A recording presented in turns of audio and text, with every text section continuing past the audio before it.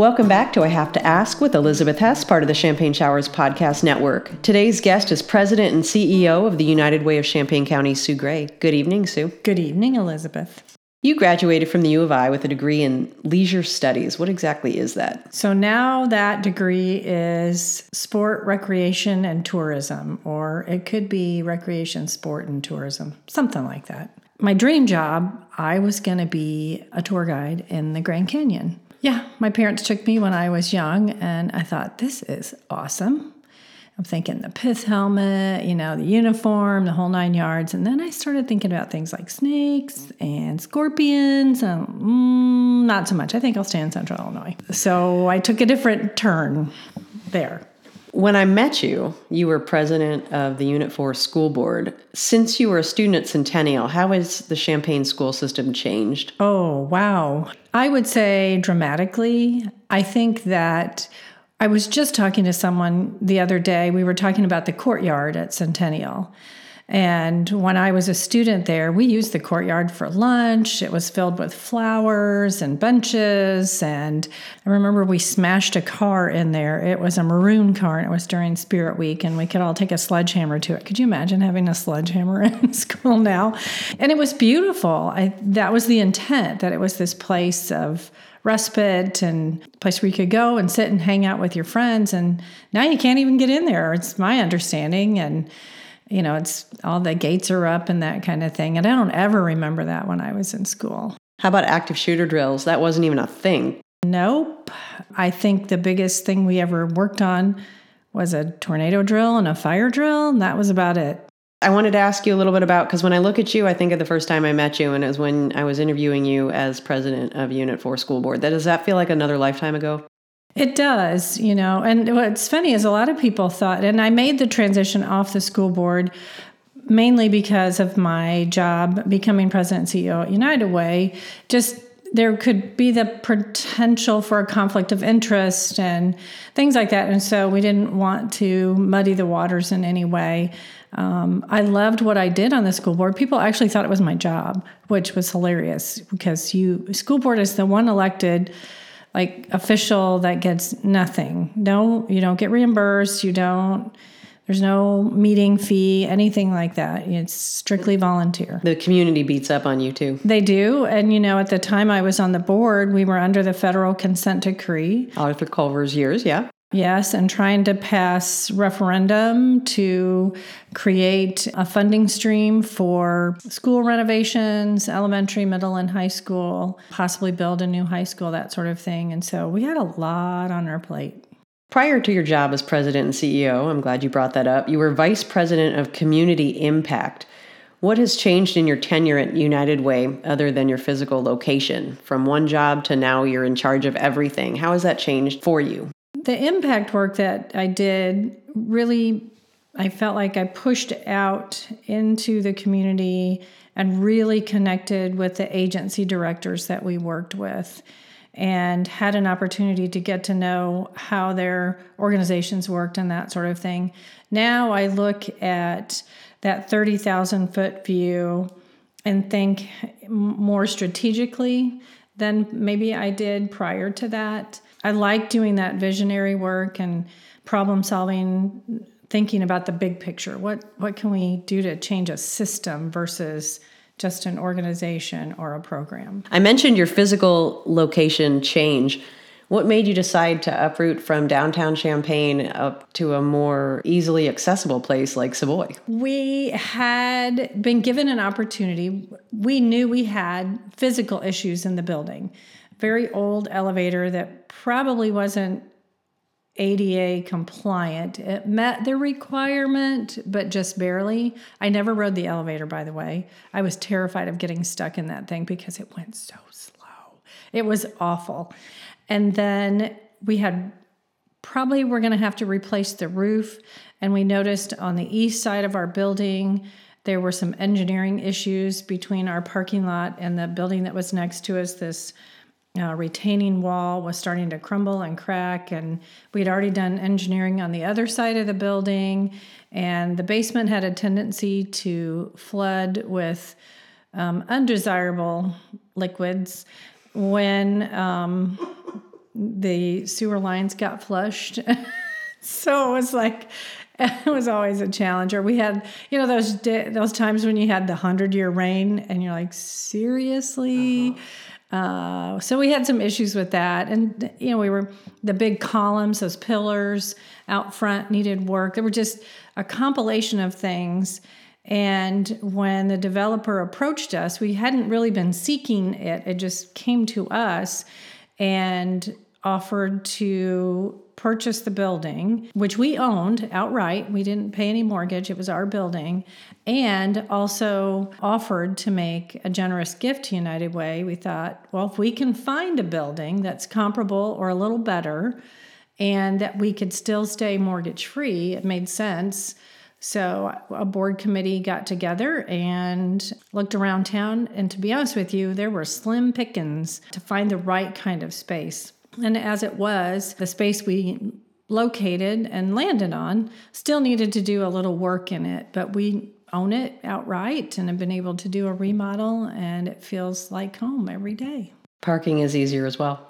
Oh, so much easier. We have a nice big lot, like twice as many parking spaces. And, you're not dodging high schoolers when you park on Church Street and that sort of thing. So it's kind of nice. You received the 2012 Women of Distinction Award from the Girl Scouts of Central Illinois. Previously, you worked with the Green Meadows Girl Scouts. Tell me what that award meant to you. There was nothing that meant more to me than watching the girls come into our shop and they earned a badge or they were excited about something they were doing.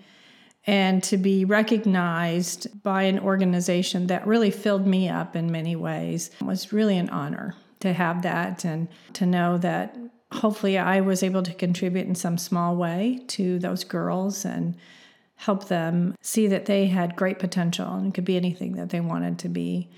And that was cool. I enjoyed that. It's fun watching the Girl Scouts fold into the Boy Scouts in my son's troop, figuring out, growing pains. What can girls do with guys? It's been an interesting learning experience. I can imagine that is an interesting learning experience. I'm not so sure. I don't know where I sit on that one. There are advantages to keeping them separate, and there are advantages to keeping families together. Yes, and it was something we struggled with, to be honest. It was a struggle for families. And so being able to do things all together, and I'm all in favor of that. And whenever you get the opportunity to hang out with your kiddos, do it. Let's talk about United Way's mission.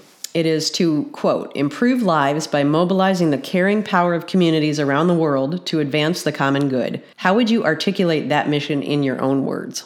We like to focus on is bringing people and resources together to create change, and a lasting change, not that Band-Aid, but a real solution to the problem. So whoever that might be, or whatever that might be, if it's people and dollars, if it's matching one organization with another organization that have like missions so they can strengthen each other and build capacity, whatever that is, that's what I feel like our mission is here in Champaign County. A big part of that is raising money for agencies across the region that need your guidance. People don't understand how United Way works. I know you spend a lot of time explaining that. Can you explain why and how you are careful stewards of people's money? I'm a contributor. I'm a donor to United Way. And it's important to me how my dollars are spent. And so I treat those dollars that come in as gifts and donations to us as if they were my own. And how would I like that to be taken care of? Stewardship is an incredibly important part of what we do. I like the fact that we've maintained a system of vetting the programs and the organizations and making sure that we know exactly what those dollars are going to be spent on. Oh, so many years ago, over 30 years ago, when I first became a donor, one of the committees that I served on was the allocations. And now that's program review. So our volunteers help us to review the programs. There's a rubric of questions and things that they ask, and they meet face-to-face with these organizations to learn about the programs that they're asking for funding for. and then they make recommendations to the board. And so it's a community effort, and it's something that I've always appreciated about United Way and the care that they put into allocating those dollars. And you consider yourself the chief steward or the driver of the bus in order to make sure that those dollars are carefully allocated and spent. Absolutely. I feel like myself and actually my team, I really have such a good group of people that I work with every day. Our job is to put forward to our board of directors the best of the best. That's why we have to dig deep and get to know who they are. What's the program that they're asking about, and then recommending to the board, here's what your community volunteers have said that they would like to see United Way support, and giving them a product that they can feel confident in saying yes to. In every interview, because my show is called I Have to Ask with Elizabeth Hess, I always have to ask a question that makes you think.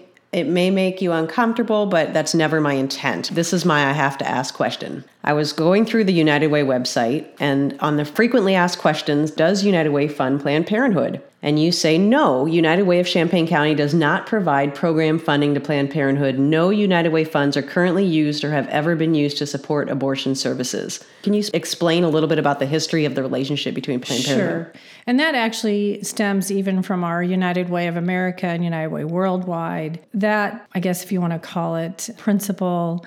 Years ago, when I first started working at United Way, we did fund a program at Planned Parenthood. It was a prenatal program that they had done in conjunction with Carl, and actually was a nationally recognized program. I always say that babies come to us in all kinds of ways, and so it's really important that we make sure that mama and baby are healthy, that we want these babies to have a fighting chance, and so we need to take care of them. And sometimes they come in circumstances that aren't always the best. So who's going to be there to support them and take care of them? It always comes up every year too, like, oh, they're funding Planned Parenthood. We don't. Planned Parenthood hasn't asked for any funding. Actually, their state office is out of Peoria, if I'm not mistaken. I'm a little disconnected just because we haven't had much interaction with them lately. And they used to have a local board here. I don't know if they still do. Again, I think this has been probably 10 or 12 years now since we funded that prenatal program. But they made some changes within their organization and haven't sought out United Way funds. But I will say this, if someone says, well, on your 990, it says that you gave money to Planned Parenthood. We have several donors. That is their choice. That's where they'd like to direct their gift. And as a steward of those dollars, it is my job to steward them to where they wish they would go. So that's my job. That's great to hear. If somebody wants to support Planned Parenthood, you are not going to stop that funding. That's not my job. I mean, we send donor-directed gifts to all kinds of different places. I want our donors to feel confident that we're following their wishes. Whether I agree with it personally or not, that's really not the case. I have to take myself out of it and do my job as that steward of that gift and make sure it gets to where the donor wants it to go. One of the things you're going to put yourself in, though, is That's What She Said. You're going to be in this upcoming show, and I'm excited about this. I didn't make it last year, but I am definitely coming to see what you and your daughter are doing. What are you talking about in the show? I don't know if I can reveal that or not. Well, I would say that as a mother and a daughter, there are times in your relationship with your child, and for us, it's this mother-daughter relationship. There have been times maybe I'm a little tough on my youngest. I want her to be a strong and independent woman. And so I may have been a little hard on her at times, but at the time when she needed me not to be hard on her, and recognizing that that request was really a cry for help, that I didn't have to be tough at that point. I could just say, I got your back.